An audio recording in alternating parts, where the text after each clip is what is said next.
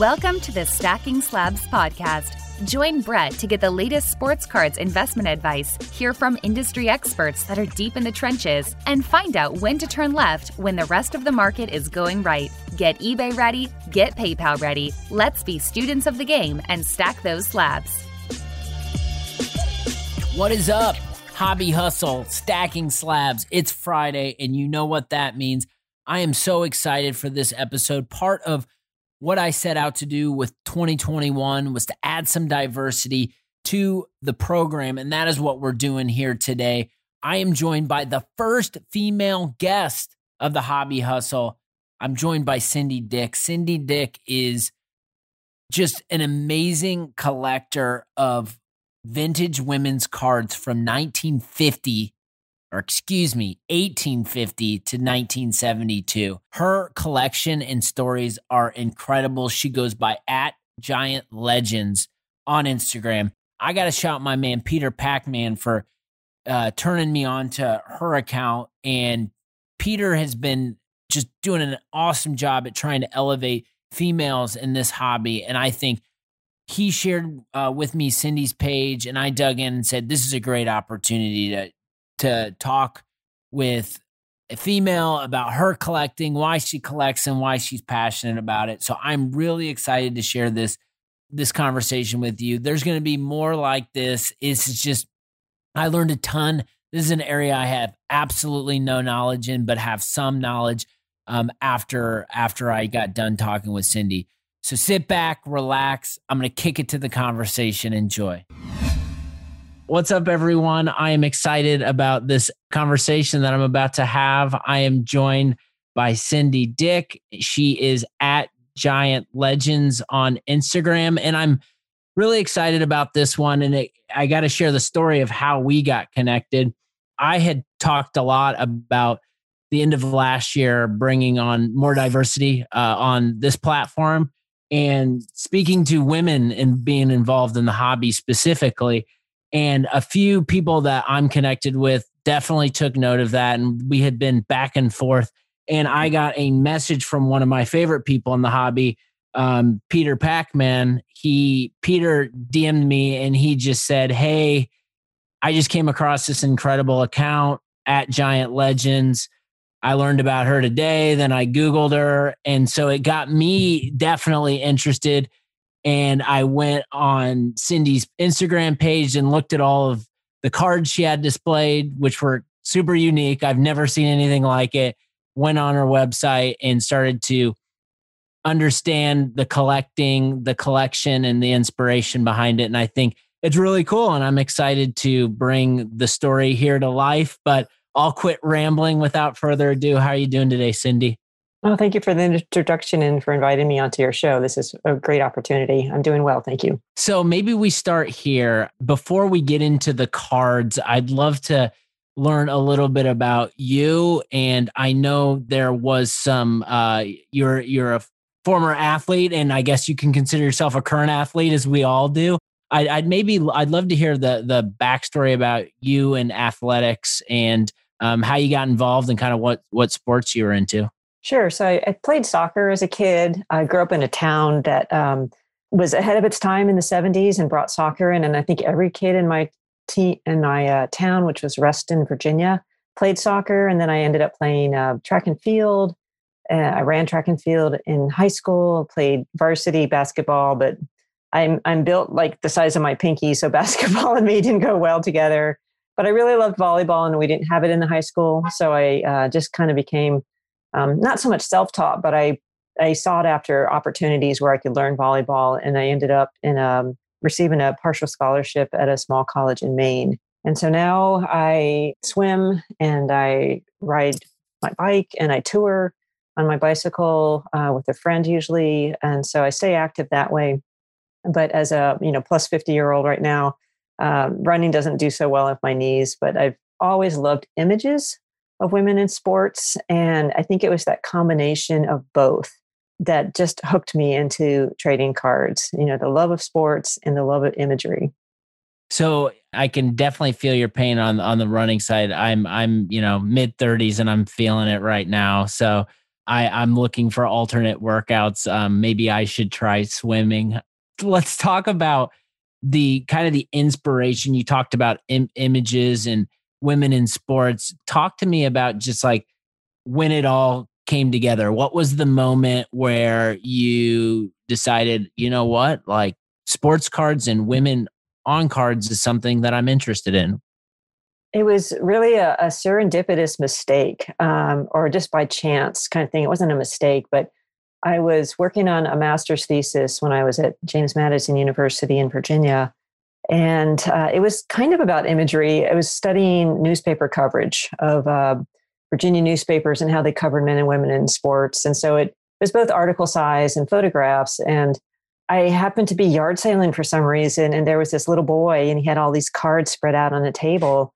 And I just thought, oh, you know, they're baseball cards of some sort, and I'll look at them. And in the middle of them all was this card of Manon Rhéaume, who was playing ice hockey, and she's all dressed up in her goalie gear. And I thought, well, that's really amazing. You know, there was a woman on trading cards or on sports cards, and I had baseball cards as a kid. I remember a shoebox of them, and I remember having the Hank Aaron card. And I remember selling them all. But, you know, from the time I was a kid, I really didn't think twice about sports cards because they're so male dominated. So here's this card of Manon Rhéaume. And I thought, okay, I'll go find some more. And so I started going to sport card shows and sport card stores. And this is probably around 1992 or 3. So it's before the internet took on the hold that it has today. And so I started, you know, finding one by one these cards from the 90s, basically, and they'd be interspersed with other sets or other male cards. And so I started to get a pretty good collection of contemporary cards. And it was through that search that I happened to come across a vintage card. And that one has really changed the trajectory of my life in some ways. It was a 1933 O-Pee-Chee card of Lillian Copeland. And it was a skinny card. It wasn't the traditional size of, say, like how we would picture a baseball card today. It was a long, skinny card, probably no more than 3 inches tall, and it's sepia tone. And, you know, she's standing there. I couldn't even tell her sport, but I could tell she was an athlete. And it had USA on the chest, and she just looked so proud. And there was truly something about that card that just sent bubbles of excitement through my blood. And so I didn't have the time frame. Like now I limit it to 1972 because that's the passage of Title IX in women's sports internationally, even though it's an American law, but women's sports internationally has changed since then. So I wanted to have that as a benchmark. So I pretty much collect everything before 1972, as far back as I can find them. They have to be original cards, and I really like them to be printed around the time that the athlete was in her prime. Are competing. And so I don't do aftermarket cards unless it's just a really rare occasion, like a Babe Didrikson card, just because it shows her notoriety over time. But most of the time, it had to be impactful to the people during the day when the person was competing. And it also reflects the socioeconomic norms of acceptability of women in sports during that time too. So that's my story in kind of a nutshell, a big one, a nutshell, but that's how I got into it. Yeah. So talk to me about when you picked up that Lillian Copeland card, you'd sent bubbles of excitement, and you, first of all, I guess, share with us who Lillian Copeland is. And then once you picked up that card, was it on someone's table? Is that something you purchased right then and there? Like talk to me about kind of that next step once you saw the image. Yeah, I think it was some kind of antique / I don't think it was even dedicated just to sports cards. It was one of these shows set up in the mall, in the hallways or the corridors of a mall, and it was underneath the glass display case.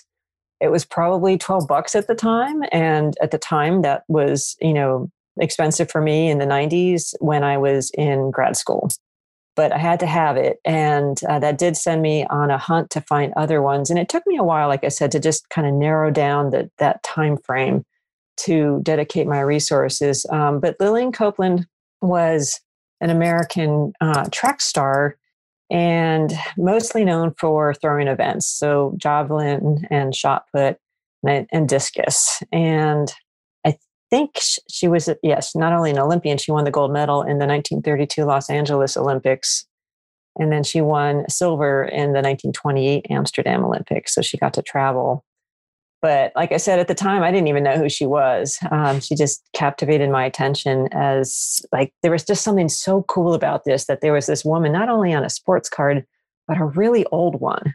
Totally. So oftentimes when people jump back in the hobby or entering the hobby for the first time, it's that one moment with that one card that they look at and then they're hooked. And then they say, you know what, like I'm on a path, and this path is going to have many twists and turns, and I'm not quite sure where it's going to take me, but for some reason, the power of cardboard and the pursuit just lands us in many different directions.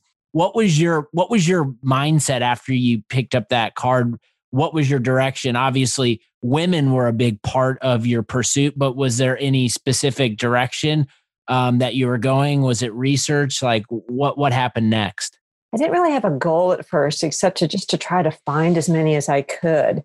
And I had no idea how many were out there. I have a good idea now, but it's not an exact science.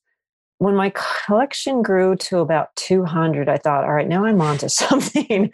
This is really unique. And one of the things I was learning was, even though I had studied women in sports and somewhat, to some degree, history, but a little bit more of contemporary law like Title IX and what was happening in current sporting situations.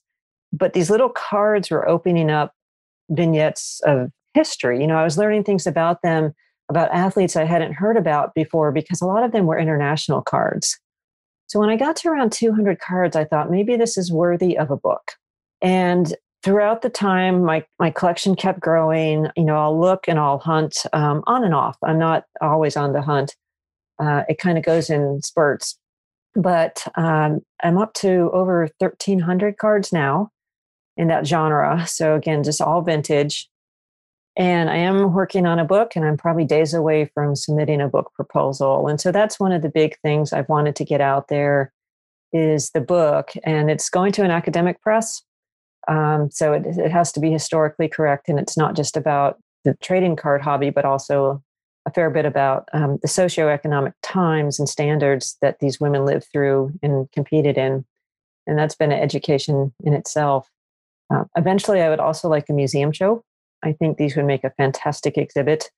You always see men's cards, and even the women I've talked to, men or women, that have either coached their whole lives, been advocates of women's sports, been educators of women's sports. Pretty much every person that I've shown these cards to, they always have that same reaction of, oh my gosh, I never knew these existed.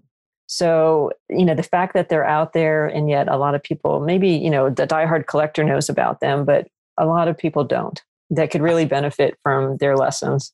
Yeah, no, I had no idea. When I looked at your Instagram page, they were images and photos that I had never seen before, and I drilled in and I wanted to learn, and because of just curiosity. And I think there's so much in the sports card hobby right now that's a lot of the same, and people doing the same thing and collecting the same things. So I think that's what stands out to me, is just the uniqueness of what you're pursuing. And then not only is you're on the hunt and it's a pursuit, but you're trying to capture that history and bottle it up and put it in an artifact like a book or a museum. And I think that's super powerful. I one of the quotes I saw on your website, you said a picture might say 1,000 words, but if you know the history, the story is much richer, which I'm a storyteller in my professional career, and that resonates with me. I'm curious, just in this pursuit of all of these unique cards, what are some of your favorite stories that you've uncovered along the way? So what kind of drove that quote was actually not of an actual athlete, but of a woman from I think the card's like around, it's the 1800s, and it's a Virginia Bright's tobacco card of a woman on a bicycle. And my initial reaction, so here's this woman on a big wheel bicycle, which is what they used to call them. And she's wearing trousers and suspenders, and she has short hair, and she's smoking. And I first thought, at my uneducated point of view, was that's really interesting, here's this woman on a bicycle and selling cigarette cards. But the more I dug into it, the more I realized how controversial women were on bicycles, how a lot of men did not like women on bicycles because it represented not only freedom, but some things about morality that they didn't like or assumed. And to cross-dress in a lot of places was not only not looked upon positively, but in some counties, it was actually illegal. And so to put a woman in trousers was almost verboten, if you will.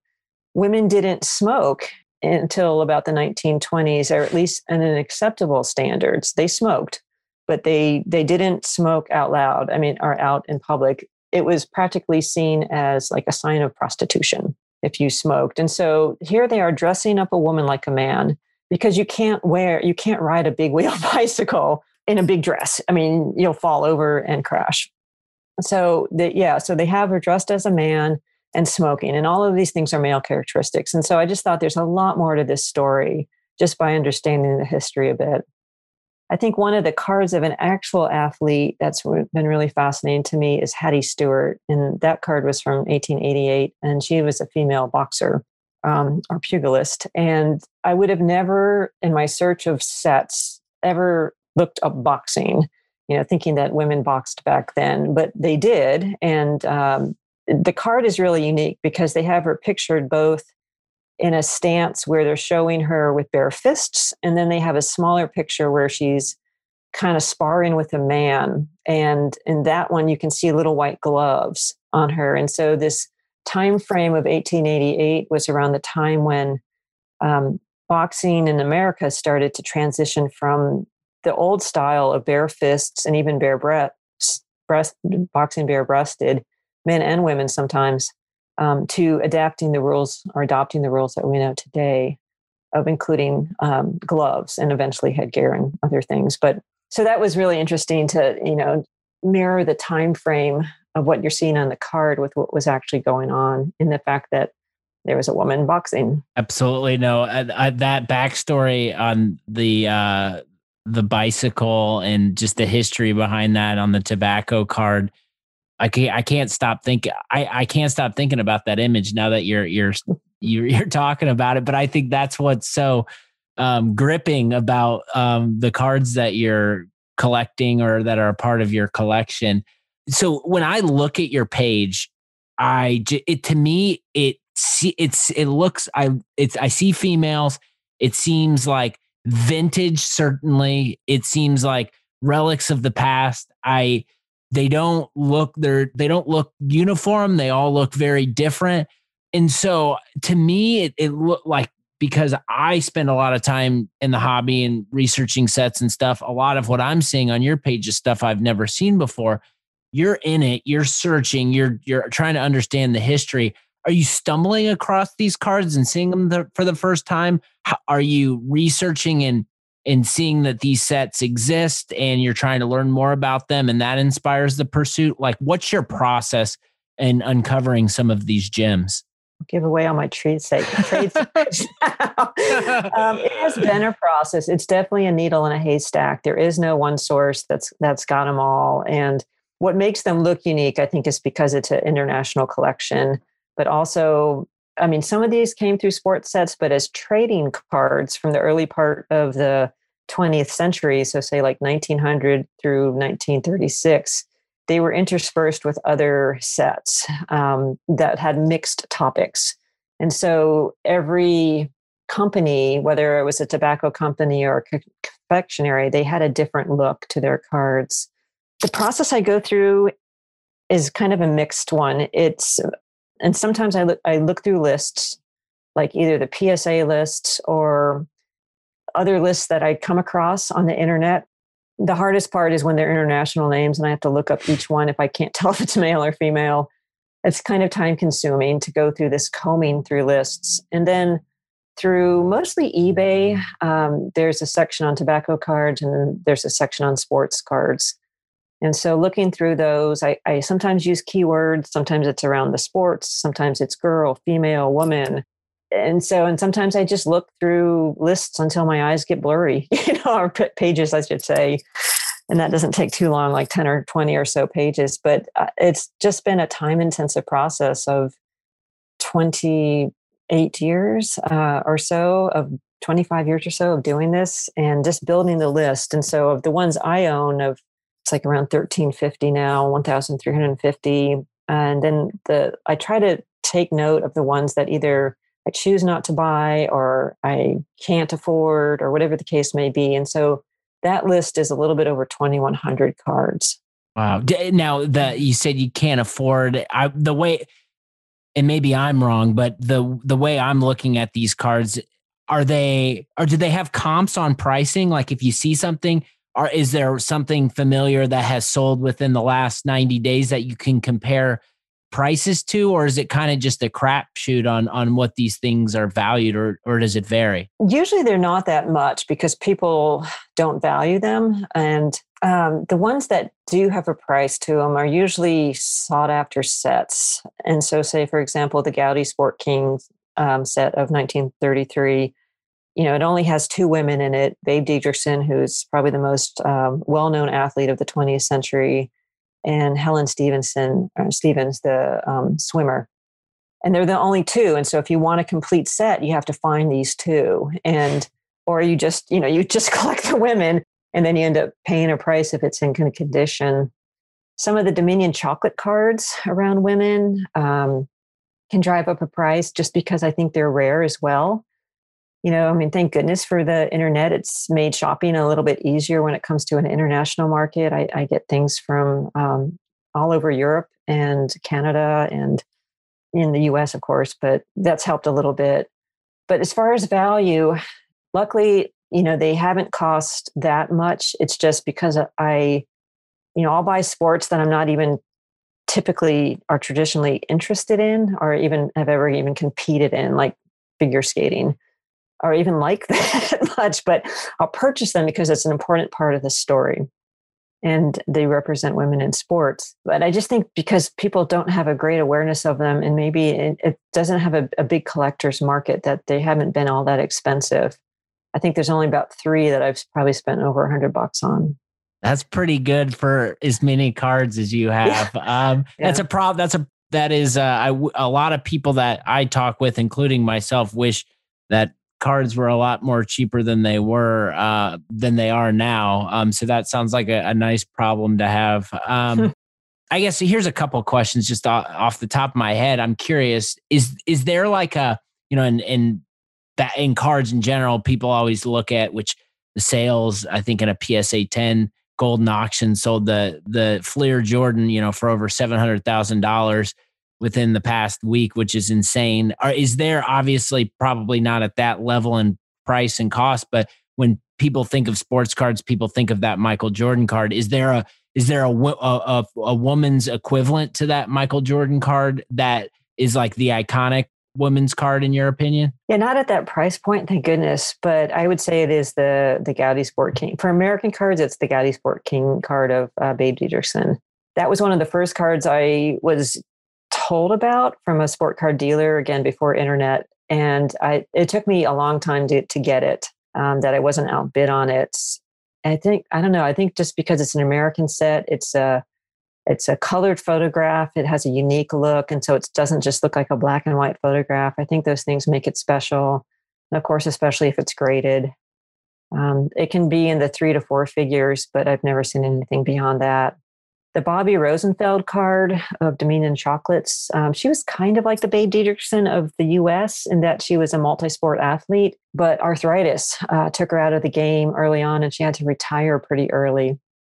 So unlike Babe, who had a career, in track and field and then golf in the 50s, and then she passed young, but at a young age. But yeah, I would say the Bobby Rosenfeld card is also one that I've spent some change on, both as graded cards. So that was my next question. Are you grading these cards, or are you buying them graded? Do you keep them raw? So most of them I had bought that weren't graded. I think I made a huge mistake early on when I bought a graded card and I took it out of the case, not realizing like, this is annoying. This doesn't fit in my sleeve. And so I took it out of the case and I kept the little sleeve, and I didn't realize this is years ago, but I didn't realize the importance of grading. Mm-hmm. Now, when I look, if it's a card I've never seen before and it looks to be authentic, and the person has a good rating, I'll get it ungraded. But now I'm getting a bit more picky, and I'm trying to find graded cards. And a lot of it has to do with the purpose of a museum show, because people want to see the best quality that they can when it comes to seeing a museum show. So not that grading means it's the best quality, but it means at least it's authentic. So I try to purchase the best quality that I can afford. And finding ones I haven't seen before, that's the challenge right now. I know you only collect up until 1972, but have you been paying attention to any of maybe the recent women's product? I know there was a lot of buzz on like the WNBA cards. Is that something that you've paid attention to at all? A little bit. I picked up some of the sets when they came out. I've got one of the Pinnacle, what they call the oil can sets that came, well, I think it was one of the first WNBA series. And each wax pack, if you will, each set was in a can, and each can had the printing of whatever team they represented. So the cans themselves became a collector's item. I still have those. I have a lot of the other ones that came out. And I think there were a few years that for some reason the WNBA didn't put them out. But I think one of the big mistakes that the contemporary cards are making, or at least made, I mean, there was the oversaturation in the 90s we know about, but when you can release the entire set and you can buy the entire set, to me, I think that takes some of the fun out of the surprise.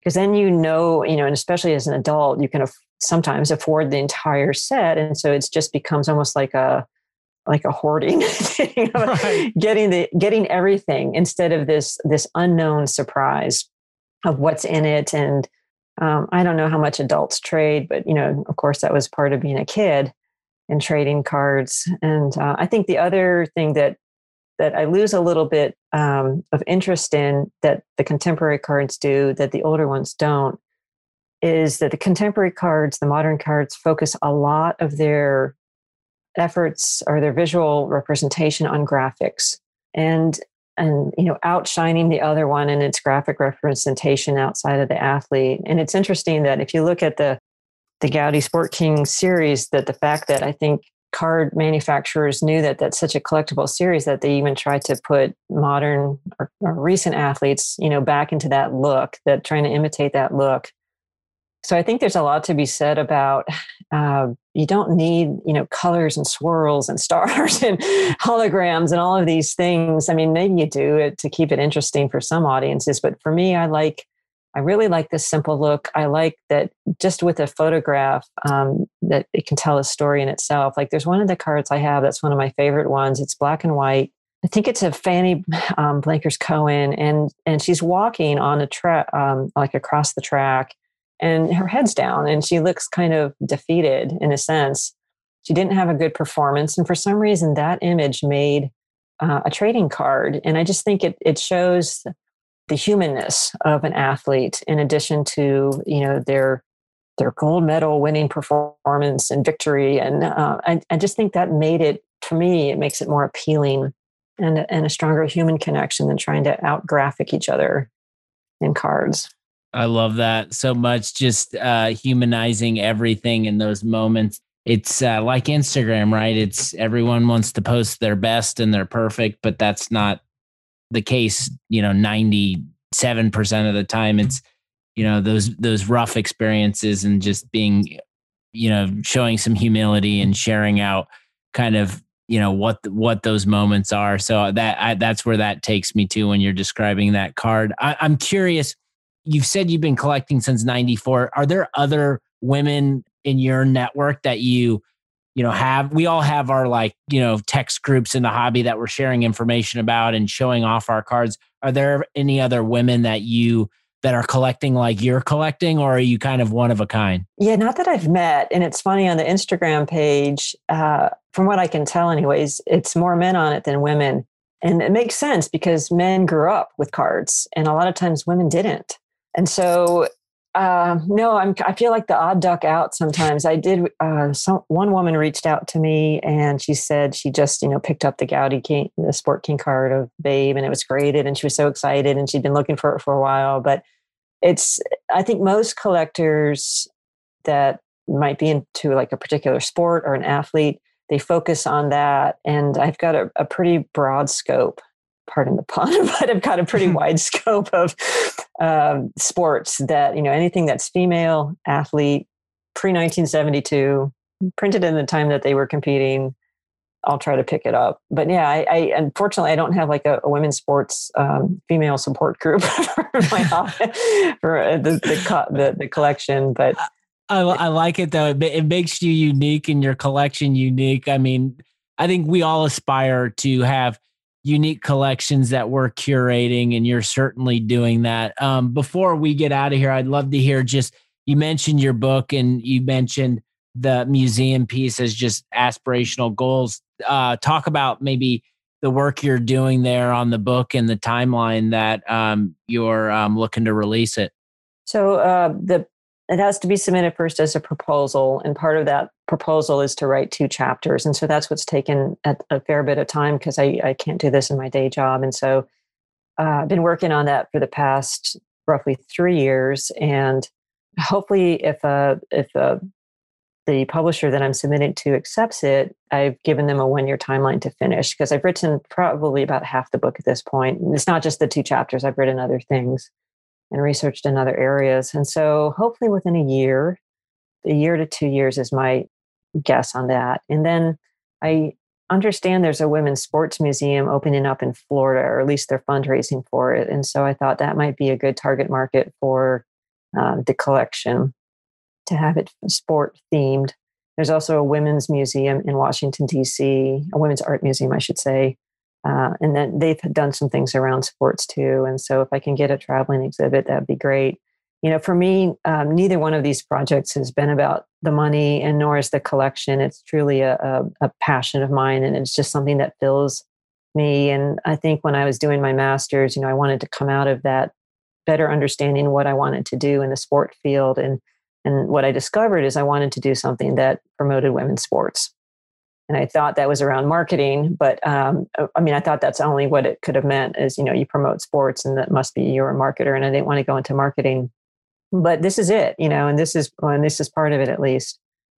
So, promoting some women's sports history, I never thought I'd be an expert in trading cards, or at least women's sports trading cards, but I'm happy if that's it. And to tell these stories because they're there and they're hidden. And, the fact that companies would use images of women's sports to sell their product in a time when women weren't supposed to be athletes, I think makes a really unique story.